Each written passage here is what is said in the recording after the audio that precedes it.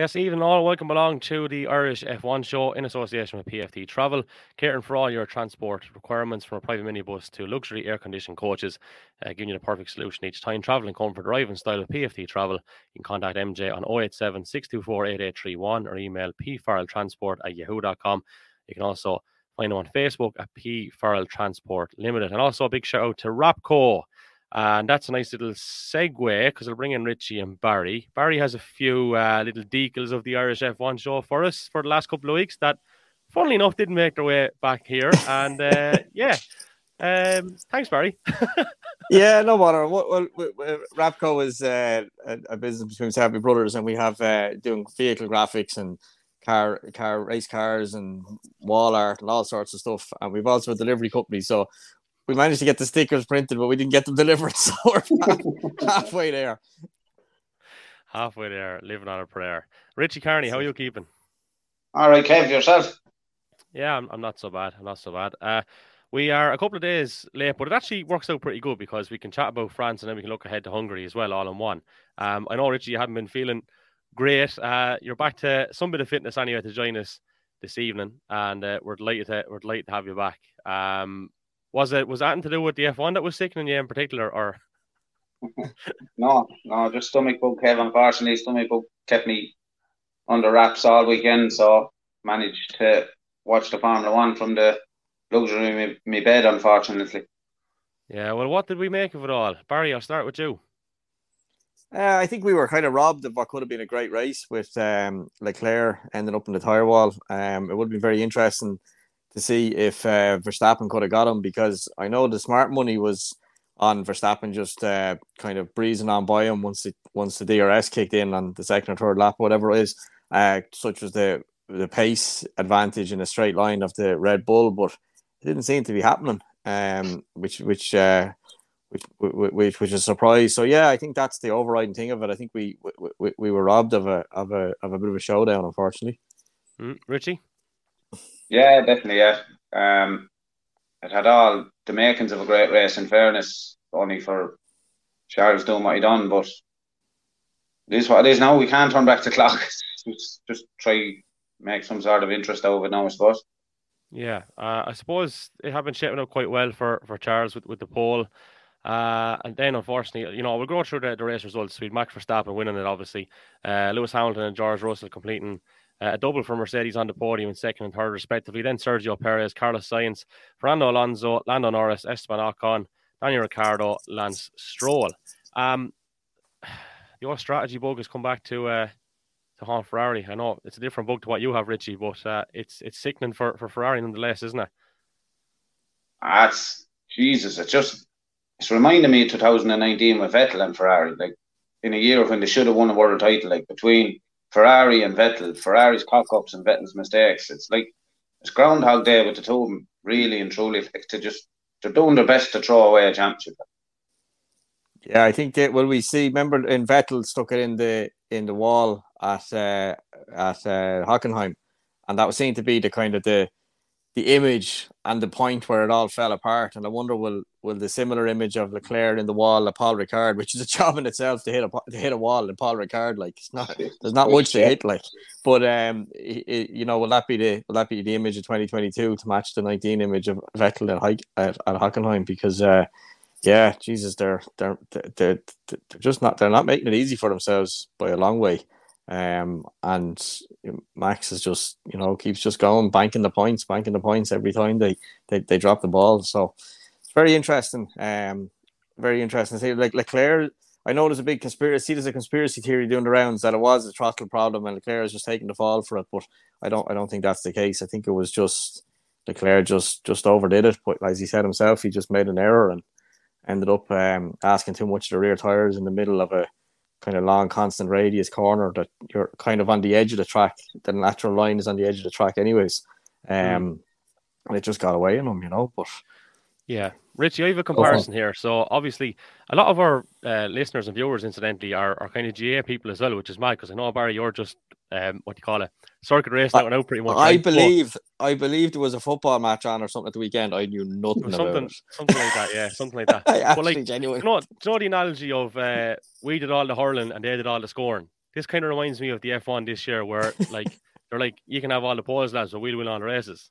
You know, it's kind of similar in that kind of parallel thing going on. But like, it really is coming down to the bit of reliability and the strategy. But I don't know, like, is there an element of truth in that conspiracy theory? And I'm not one for believing in many conspiracy theories, but you could see the demeanor last time out of don't say anything kind of a thing. You know what I mean? Or it'll be rapping the knuckles. It is an interesting one, like, because if you step out of a place there, like, you are going to get hammered. We know what they've been like down through the years. You know what I mean? I don't think it's a conspiracy, to be honest. I think it was driver error, really and truly. I was looking or reading somewhere, and he was carrying 10 to 13 kilometers an hour more on that lap than the previous lap. So that's a it's massive amount.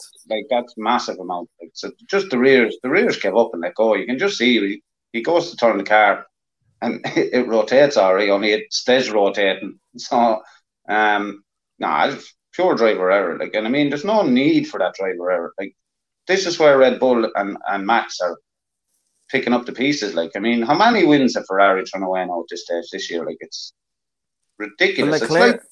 Leclerc said himself, I think, in one of the interviews afterwards, he said they gave away 7 points at Imola with his spin that he got going from at the chicane, that the Arianta Vanta chicane, whatever they call, up the top of the hill, and another 25 at France the weekend. So he was counting 32, but it's worse than that, because it's not just the points he gave up, it's the points he in turn gifted to Verstappen. Like, so, like, it went from 25 to 18. That's a 14. That's a 25 plus the 7 he would have had of an advantage. So it's a 30. Let me have a spot here now. 32 point swing in points just at France. You know, because he was about to bank 25. He was about to bank 7 more than Verstappen, and he ended up with 25 less. So that's 32 of a swing in one move. Like, it's half of what he's lacking in the championship just at the weekend, just in France. So, and they're slowly letting Mercedes back into the fight for second, and Mercedes car is way off. Like, more interesting, I think, Richie, they're like Ferrari in a funny kind of way or Leclerc is letting Sainz into the fight maybe, but he I mean, there's no question in Red Bull who's number one. Perez had a bad weekend anyways, but even without that, there's no question. But with Ferrari, I think, Sainz, for his own thing, is probably not doing the team any good, but Sainz, from his own point of view, is still kind of hanging on by the fingernails in terms of, I could still be number one here, or I'm definitely not number two, more to the point.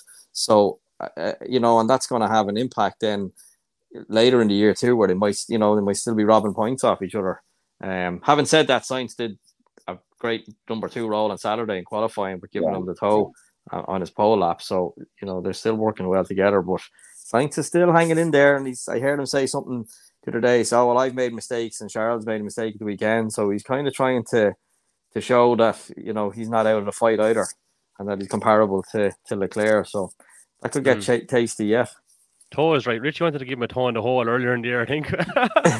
he's after opening, I suppose, up a little bit anyway. But if you look at driver standings, lads, and I wanted to kind of go through this, which we do in every episode, with Max leading on 233 and Leclerc on 170. Like, I thought you said nicely what you're actually been talking about, with Perez 163 breathing down his throat, Sainz 144, George Russell 143, and then with the constructor side of things, like Red Bull 396, Ferrari 314. And Mercedes 270, and then there's a huge gap back to Alpine 193. Like, in fairness, it is a bit of a look. We've said this nearly every episode that Mercedes have been the beneficiary of unreliability elsewhere, but they're still putting themselves in the position to avail of that, which is, I suppose, where you've got to give them a little bit of credit. Now, I did look up a few little bits and bobs, and Toto Wolff, speaking to F1, says that Mercedes still need to work out how to win, despite the encouraging double podium finish. Now, I wonder, like, is he meaning that in terms of, like, obviously Lewis Hamilton knows how to win. Does he mean as a team, do they need to get an extra bit of performance to learn how to win? Or what is that kind of directed at, would you say? Learn how to win. They've won everything for the last fucking 4 or 5 years. What do they need to learn? They just need to have a decent car.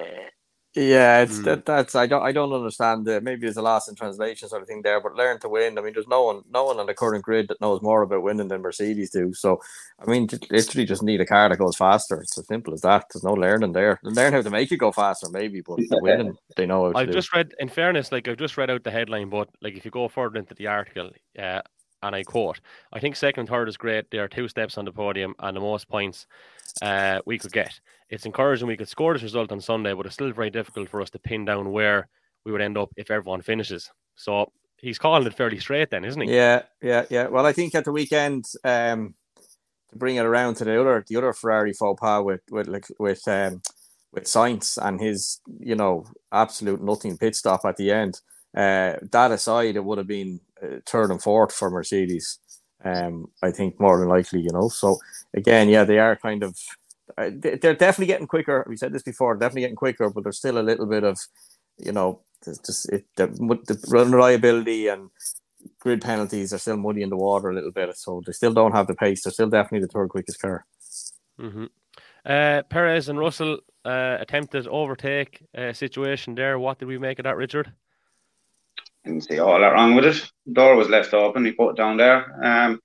Minimal contact. I think Perez made a massive meal out of it, to be honest with you. I couldn't see a whole lot. I couldn't see Barry Rabbit backing over a situation like that. So I couldn't see myself backing over a situation like that. So I didn't see a whole lot wrong with it, to be honest. Barry? Yeah, I think the move was fair from Russell's point of view. I think they've actually called it right. I think it was a bit of a racing incident. He threw it. His door was open. He threw it down the inside. The only thing is he didn't leave any room for Perez to stay on track. Not deliberately. He probably was just overcommitted to the apex a little bit. Russell, that is. So no, I don't. I think it panned out about right, to be honest. I don't think Russell had any case to be crying down the radio. I think that was, if he'd have left him a car's wit on the way out, well then fair enough. But he left Perez nowhere to go, and Perez obviously, took the option of just cutting the corner a little bit and what's the saying? Is it no blood, no foul or something like that? So he was all right. I think. I think it was one of them. But I just thought it was strange that Russell was, so vociferous on the radio. And I think his team actually basically told him to, forget it, put the head down and go after him again, which was the right thing to be told at that point. So I think it's just something drivers do now, isn't it? Like the very minute anything anywhere controversial happens, like they're on the radio barking straight away. Oh, he left me no room. He left me blah blah blah blah blah blah. That's all for. I think it's mad. It's all for the race director and maybe a little bit for yeah. But from a driver's point of view, if you're, obviously these guys are the creme de la creme, and they're not just the same as me or Richie going around Mondello or wherever we go, but there's still similarities no matter what. And it has to be a distraction to be thinking, because I mean, thinking about trying to recall what happened and thinking of rules and just that act of thinking it and talking it has to be a distraction from the actual act of driving the car. Like, so I think that's why the teams ultimately tell them to just, forget it and put their head down, because I can guarantee if you looked at the mini sectors or speeds, it wouldn't be the quickest lap you'd ever do when you're giving out on the radio, because you have to be concentrating 100%. Feeling everything the car is doing. So it's a bit silly. I know we all get wound up, and is maybe if we had radio, Richie, it'd be a different story. We can only shout at ourselves, so probably not just the same. Thank God they don't give us radio. Yeah. I'd like to hear those tapes. They'd be pretty saucy now, wouldn't it? Another thing, Barry, that you wanted to kind of bring up in particular was Alonso, and you're kind of thinking to yourself, is he purposely holding back once he gets into a decent position? What's kind of prompting this line of thinking? I don't know. I just think I was watching them at the weekend, and I remember in Monaco where he literally just drove around at like F2 pace nearly just to keep them all behind him, because I think Alonso has, he's a wily old fox, there's no doubt about that, and he's still like I don't know anyone seen his onboard, his off the line, he's so good. It really is. I'm a massive Alonso fan. He's just so good, and we don't get to see enough of it because he's not Dyson for the front, but he really is one of the top drivers on the grid at the moment. He'd be in my top three comfortably. So he's very smart, very switched on, a lot of experience, and I just wonder, like on the safety car restart, he held back, which wouldn't be like him at all. Like all you do is watch the actual start, you see, his approach normally to getting it off the line. So it's why he held back, and there's a reason he did that. He didn't do that by a mistake or anything else. And then we heard him on the radio saying that, I want to keep Norris behind me to burn up his tires. And it seems to be when he gets into that kind of position, which is, it's almost like there's an old adage that says win the race at the slowest speed possible. Now, he's not winning races, but when he gets to, what was it, fifth, I think he finished at the weekend, wasn't he, for the results in front of you? But when he gets to what's, in effect, leading for him, which is, first of the non-Red Bull, Ferraris, McLarens, whatever, or Mercedes, he takes on this, win at the lowest speed possible type thing and just pulls it all back and just goes, right, I'm not going to finish third, so let's just lock in fourth or fifth or sixth or whatever it is. I just don't think it's by accident. I think it's be worth watching to see if we can see any glimpses of that, if that theory is right going forward in other races. It seems to be something he's doing, I think. Park the bus, Richie. It does make a little bit of sense. I hadn't really thought about it until Barry put it in the notes. And when you do think about it, it's like he's saying to himself, listen, now you haven't got a car that's going to compete in the top three. So we're fifth here, we're fourth here. This is really respectable for us as a team. Let's just fucking keep it. Let's make sure we stay where we are. Instead of trying to drive on and try burn up the tires or something. He's happy enough to just, as Barry said, like I say, it's not something I really spoke or thought about, but it does make sense. And like Barry, I would put him in definitely my top 4 drivers on the grid there at the moment, definitely. Do you think he could still win regularly if he was in a Red Bull, lads? Absolutely. Yeah, really, without a doubt. Yeah. It's all little stuff, maybe, that you're picking up on, and like his opening laps. It's not that people say, "Oh, you only got 2 positions." It's not. It's just the car placement. It's phenomenal. What he's doing. He's so switched on. He was never the fastest ever, and I think he's admitted that himself. But from an overall package point of view, he's hard beat. He's some racer, he's a serious racer.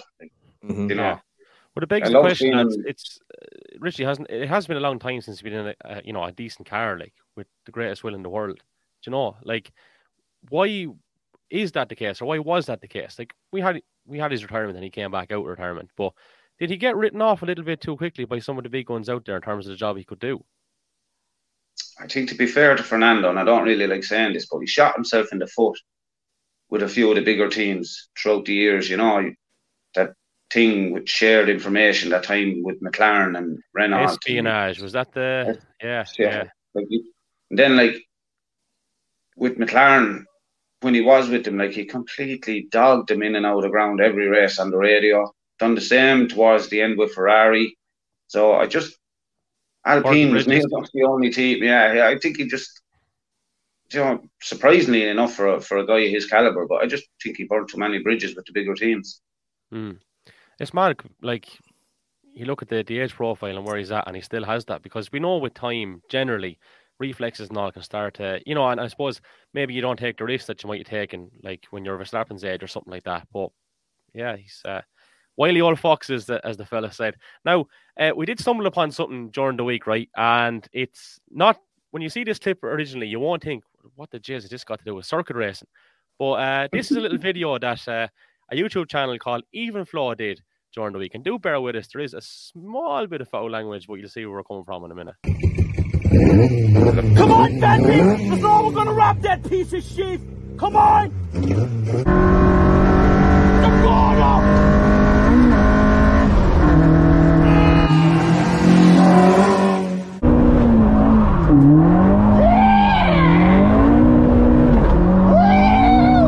on, you bastard!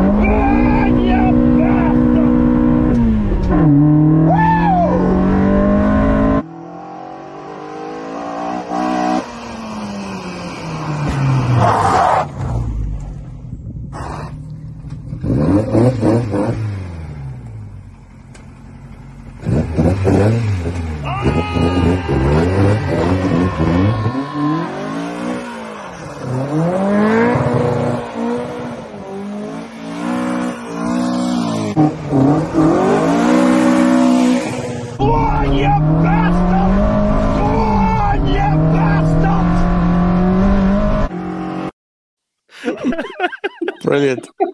Sorry for the language, but I just thought it was absolute gold, which then prompted me to kind of dig out this here. Which is obviously a screenshot from the navigation day, and there's stark similarities there, I have to say, lads. As I said, the language was definitely similar. That's brilliant, deadly. I love that. I thought it was class. Well done, even flow. Really, really good, in fairness. And Barry, you were telling us as well, I suppose, just by sheer coincidence, you did learn to drive an a Manta.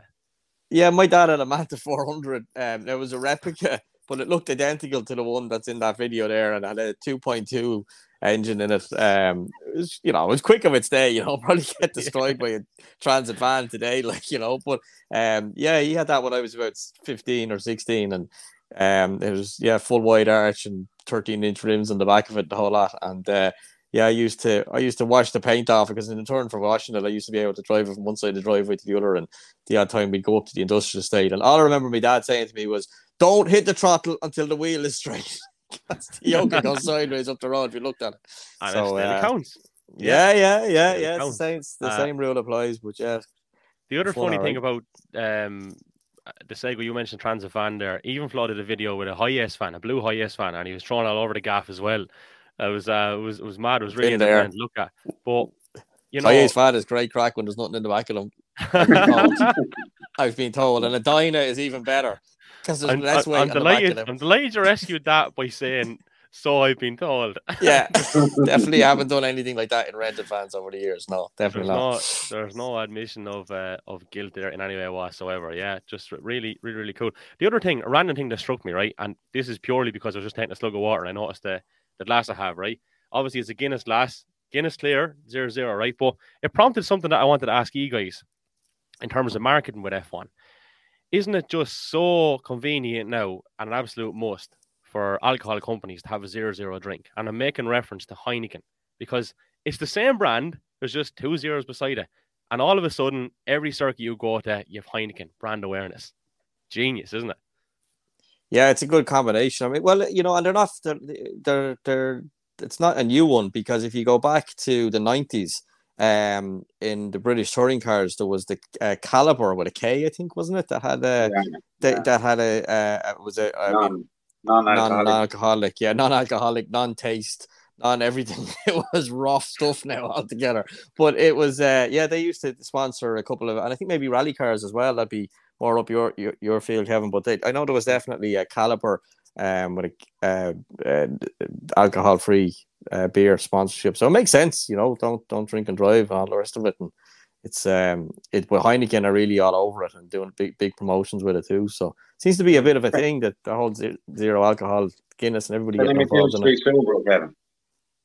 Yeah, that's right. Yeah, and Robbie Philpott alongside him. Yeah. I had another little brain fart there, because I was at a wedding last year down in West Cork, and the lad is getting married.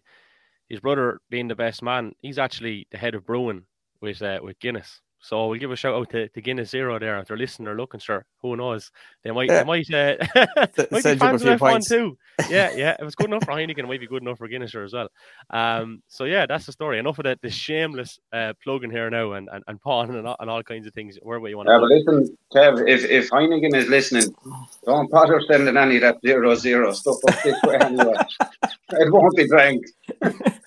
I have to say, the Guinness Zero actually tastes really, really good for an alcohol-free drink. Richie, did you try a bit of it? On a serious note, it's he's appalled. Richie is pure appalled at the thoughts of it. honestly, right. On a serious note, it's as close as you get to the real thing. Just a little bit sweeter, I think, if anything. But yeah, I'll take your word for it. So you won't be trying it then. There's a bit of work to do there with Richie, I think, in the marketing department. Yeah, that's it. Yeah. We'll get our PR expert on it after the show ends here, and we'll just tell him a few bits and bobs about how he can improve on his PR game. Only joking. What was I going to say to you? Okay, I suppose we better look at Hungary. We try to keep this to a 40-minute time period, and right. Where are we at now? Like, I mean, there's 60 points in it. Like, Ferrari have to go for it. Leclerc has to go for it, plain and simple. Balls to the wall stuff. But unfortunately, some of this stuff has been out of his hands throughout the year. But Where do you kind of see this going? And I do have another few bits and bobs to go through as well. Actually, sorry, let's do that first before we go to Hungary, right? The talk is about Las Vegas next year and what event is going to lose out. Now, there's talks of Spa being in a bit of trouble, which I find so hard to believe, and I think it would be very, very poor decision. That's putting it mildly. France are a little bit worried as well, but they've been given a little bit of good news off the record that they're relatively safe or possibly a bit safer than Spa. Now, this is all speculation, of course, but like I just couldn't picture an F1 calendar without Spa on it. Like, what do you make of that, Richie? I'll start with you. Pure blasphemy. Like, I mean, that's ridiculous. Like, how can you have an F1 season without Spa? Like, one of, if not the most iconic circuits on the calendar. Like, I mean, this is what happened when you put a band of Yanks in charge. Like, you know, I honestly, I didn't think they'd go so far as to take the likes of Spa off the calendar. Like, I mean, ask any true real F1, any true racing fan, never mind an F1 fan, any true racing fan, like, or racer, where would you like to go best in the world to race? 9 times out of 10, you will be told Spa. Yeah, I think it's incredible that they're even considering removing it from the calendar, especially after the money they spent at Spa with all the new profiling of Eau Rouge and a few others. But it is a bit of a sign of the times. I think they're just chasing the dollars, and literally the dollars in America, you know, not just, you know, money in that sense. I don't know. It's if they lose Spa, I think it's a real paradigm shift. You know, we have to realize that there's new people in charge of the sport. They're aiming it for maybe a new audience, which is great in one respect. And we don't want to be, what do they call them, gatekeepers, where you're only allowed in if you can answer these 10 questions about Formula One from the 70s or something. You know, there is new blood is needed and wanted, and it's great to get it, but we can't lose track of where the sport came from. And you know, there is a handful of iconic tracks. You know, you have your Monzas, your Silverstones, Spa. You know, there's a few other ones you could start, you know, maybe on a second tier like Suzuka and stuff like that. But to lose Spa, I think would be, blasphemy is exactly the right word, as Richie put on it. It'd be shocking, but I can see it happening too. I think if they did lose Spa, what should happen is the day after it's announced, I think IndyCar should just decide to rock up at Spa and put it on their calendar, because it would, from a PR point of view, it would be immense for IndyCar, which is having a bit of a resurgence at the moment. To just turn and go, right, you aren't going there, we'll go there. That'd definitely get a bit of attention. Lads, I know in an ideal world you probably wouldn't have the race on the calendar, and you probably wouldn't have Miami on the calendar. I'm fairly certain I'm right in saying that from the 2-year point of view. Just give me a nod to confirm. Yes. Right. So, like, this is obviously happening. Which race, in your opinion, if one does have to go, does go? To make room for Vegas. Not that you wanted, but it's going to happen. So what do you swap out? Can we swap out Miami for Vegas? I don't like. I suppose there's definitely an argument to be had for rotating the circuits and, you know, not having them every year. But I think there should be a core group that are every year, and Spa should be in that. So, you know, there's a few of them that we could maybe swap out every couple of years. You know, Azerbaijan or something like that. You know, nothing wrong with it as the slightest, but, you know, there's too many street circuits too. You know, that's like, and America, I know they want to go to America. America has some of the best tracks in the world. It's got Watkins Glen, Road America, Road Atlanta. You know, just off the top of my head, there's just some phenomenal. Barber Raceway is a beautiful circuit just to look at. Never mind to see a car drive around that. There's loads of tracks over there in the States that would be, you know, mecca for F1 if they could just get their approval from the FIA, which might be easier said than done. But you don't need to be creating more cookie cutter, you know, street circuits. Just you know, it seems to be more about the town or the city than the race itself, like, which is a shame, I think. Richie, maybe it's the way it's going. To tidy up the tracks that Barry has mentioned out, rather than put all this money into basically redeveloping or restructuring a city for the weekend, which is probably going to be the Vegas way of looking at it anyway. Yeah, like given the choice, like say me, you, and Barry, like purists that love F1 or love motor racing in general, like obviously those circuits, like, you know, Imola, Monza, Silverstone, you know, all these iconic circuits, like they should be just permanent on the calendar, and swap around the other ones, like that fucking meaningless, like Azerbaijan street circuit where there's 20 miles of runoff. Like drivers don't get punished on these more modern circuits, like whereas the old school circuit, the proper racing circuits, they should never be taken off the calendar. Yeah, there's definitely there's room there for them for I suppose the answer is that we've seen Miami and all the, it was more about who went to watch the show in terms of all these. I didn't know who half them were anyway, but probably not their target audience, to be fair. But there was, they're not going to go to Road America or Road Atlanta or, Watkins Glen or any of the, not Sebring, you wouldn't race an F1 car in Sebring, but, these circuits, the one in that, there's one in Las Vegas. What's it called? With the corkscrew, Richie? It's only up the road from Las Vegas. Jesus, I can't think of the name of it. Anyway, they got Laguna Seca. Laguna Seca, which is not far from so there's the point is there's loads of tracks, but you're not going to get fucking, I don't know, Kardashian number 4 or whatever one there is up to to Watkins Glen to watch a race, but you'll go to Miami. Anyway. Don't really want them around here, to be honest. No, but someone does, and that's the reason for it, Yeah. Well, look, the Razmat has, I suppose there is a certain place for it, but it shouldn't become the main focus, which unfortunately sometimes it does, and then the F1 is, secondary. So, right, we'll move it back to Hungary, lads. What's happening? What's our predictions? What's our, I suppose, things to look out for? Richie, I'll start with you again. I know I keep going here, but geez, Leclerc and Ferrari, they have to be seriously upset with themselves after last weekend. Probably come out all guns blazing, Leclerc pole, and I hope Leclerc win just to keep the championship alive. I'd like to see, not that I'd like to see Max to run into a bit of trouble, but if we could get Max finishing outside the top 5 or 6 and let Leclerc grab a win, just try narrow the gap, just try make it some bit more interesting with 10 races to go. Mm-hmm. Barry?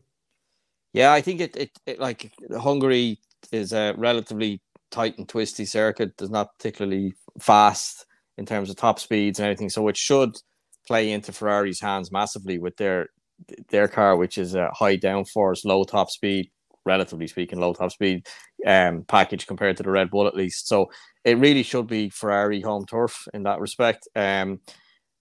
Leclerc it's going to be very interesting for Leclerc because his approach is, I can't keep, I'm driving as fast as I've ever drove, but I keep making mistakes. He could very easily find himself in a bit of a situation where he's trying to drive artificial to not make the mistake and suffer considerable loss of lap time, just because he won't be driving naturally. So Sainz could have a bit of resurgence. I think it'll be a Ferrari, but I wouldn't be convinced it'll be Leclerc. Yeah, because in saying that now, in France, Sainz was the quicker driver all weekend, wasn't he? More or less. Yeah. And I know we kind of wrapped up in France, but the pit stop thing from Ferrari, again, with Sainz is just, they're stopping him with 11 laps to go to put him on the mediums. And I know the line afterwards was that they were afraid that the car was going to run out of tyres or whatever. Now, I don't buy that for a second, because if they were they would have known that, like, Leclerc was out of the race from lap 15 or 17 or whatever it was. They didn't get any new information after that. So what if they thought they were going to run out of tyres, they knew that way earlier. So they should have pitted them earlier, so they could have got advantage out of the new mediums they put on. I think it was just another Ferrari mess, to be honest. That they tried to kind of unravel afterwards and say they did it on purpose, but I don't know. They'll put the driver in the car backwards someday and then say they did it on purpose for some reason. Like they can't be seen anymore to make mistakes. So they're just everything they do, they're saying they're doing on purpose, and that only makes them look worse. But it was I think it was a bit of a mix up with Sainz again. So they need to sort that out, because they're just shooting themselves in the foot race after race, and they can't do that in France, definitely not, or in Hungary. I know we finished, but just to reiterate what Barry's saying, like it's think about Ferrari. The last time they won a championship was with Kimi Räikkönen, and I don't know how long ago that is now. And it's like 14 they've years. got close. Was it? Longer, is it? 2007. Yeah, 14. I was 2007. thinking in around 14 or 15. Yeah, I was thinking. So that they started to come close with let's just say Vettel, for instance, and it's like they imploded once. That's like all the good ideas, everything just gets thrown up in the air, and just whatever you catch, that's what we'll run with. And it just seems to be the very same again. It's like, lads, you're in with a chance. Like, relax, calm down, don't actually. Whoever your strategist is, take your head out of your arse. Like, I mean, get the thing right. Jeez. You're frustrated as a fan, more so than that, Richie. Yeah. Yeah, I'm not taking the piss out, like genuinely. Yeah. I know, and you've been a very fan all your life, lads. Before we finish up, actually, I meant to say this. So last night on the Irish Rally podcast, we had a lad called Alan Heary on, who is the high performance director of the Motorsport Ireland Rally Academy, and it actually came to me on. Yeah, it came to me while I was on air about what we were talking about with Angela Cullen and Lewis Hamilton. Now, I didn't say what you called Angela Cullen, Barry, right? But I did ask him about the whole thing of him leaving all his stuff to her and she bringing everything around. So his theory on high performance is like you're literally removing all the human aspect out of it. And your job is to race. Their job is everything else. And I said, but there's high performance versus human. And he said, there's actually a very high chance that she could turn around and said, if you take the stuff off me, I will break your arm. He said, I wouldn't rule that out because that's the way high performance people think. Now, it's possible. I didn't get any greater clarity than that on it, but I did put it to him while I had him, on the relationship in general that they had. So that was his take on it, yeah. Yeah, I mean, it's certainly plausible. I can see his argument for sure. But I don't think it's necessary because there's 19 other lads out there that aren't doing it. So now, some would say they're not as good as Hamilton, but there's definitely a few of them that are on a par. So. But there's an argument. It's not for nothing, Someone has probably figured it out somewhere along the line, but I don't know. Richie, I'll come up to Kirkstown the weekend and carry your bags around for you. Yeah, see how you get on. I'm not leaving the house unless you promise to carry my bags. And I will, yeah. And you have to go, I don't know, 3/10 quicker than you've ever went before. And then if you don't, then the whole thing doesn't. That's our science experiment. Well, I'll tell you very quickly. I'll actually have to go 3/10 faster. If you're carrying my bags, I will go faster. There we go. Science. I'll say one thing on Alan Heary in fairness to him, right? Alan Heary went across to rallying having had literally no experience in it. Cycling was his background, a few other bits and bobs.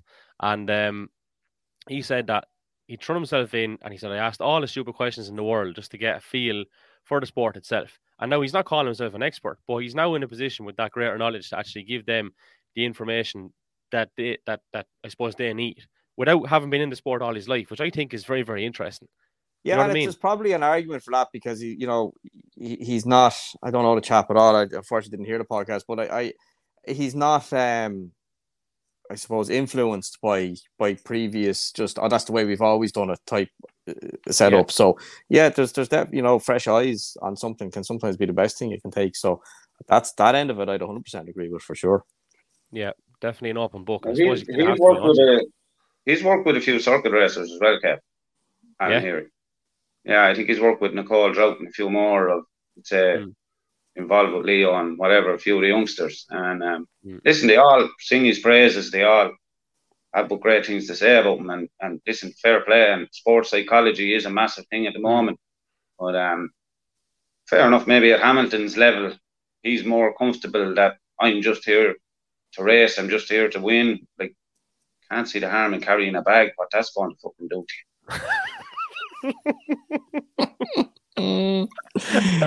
Yeah. Oh, look, good insight to be got over the Irish Rally podcast last night as well. Sorry, another shameless plug, but cross promotion all does work. In fairness, the Irish F1 show, the Irish Rally podcast, and the Left Wing Back were all in the top 20 on our podcast a couple of weeks ago. So that was cool enough. We do have a lot of. I said this on the Irish Rally podcast last night in terms of the people listening from various countries. I'll just name drop a few of them. Obviously, we've got a few here in Ireland, United States, United Kingdom, Australia, Canada, Spain, Russia, Germany, Belgium, Taiwan, Macedonia, Japan, Hong Kong, Estonia, and Brazil. That's pretty cool, isn't it? That is pretty cool. Barry, who does the subtitles for them? There's no one from Barbados looking at you. We'll have to get on to Barbados. Barry, the celebrity in Barbados, believe it or not. Janie Mac, we may get them on it. I wonder if we That's can for get another some day. strategic marketing done, and we'll target Barbados in particular. We'll Yeah, do that. look, Big, lads, any other massive business before we? motorsport community over there. So Oh, there is. Sure, even the they're rally over monsters. there is phenomenal. Like, they make a real Yeah. proper carnival out of it, like, you know. Yeah, and they have a driver. I just can't think of his name. Maloney. It's Zane Maloney. So there's obviously an Irish connection. If you go back far enough, he's in FIA F3 at the moment, doing very well.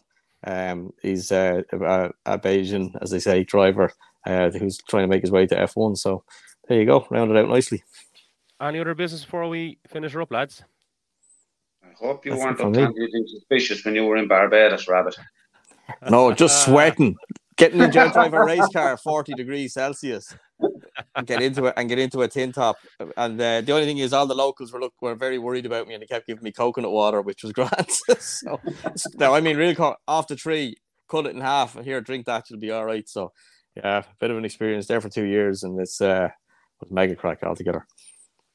Yeah, well, look, I should mention as well, I was having a bit of a crack at the start with Rapco, and I went straight in and gave you a bit of a abuse, Baz, but no, thanks all the same. Really appreciate the support, and to PFT Travel, safely on time, every time. Contact MJ there. Check them out on Facebook as well. We really appreciate their support. Barry, Richie, a pleasure. We'll chat to you again next week about Hungary. Until then, take care.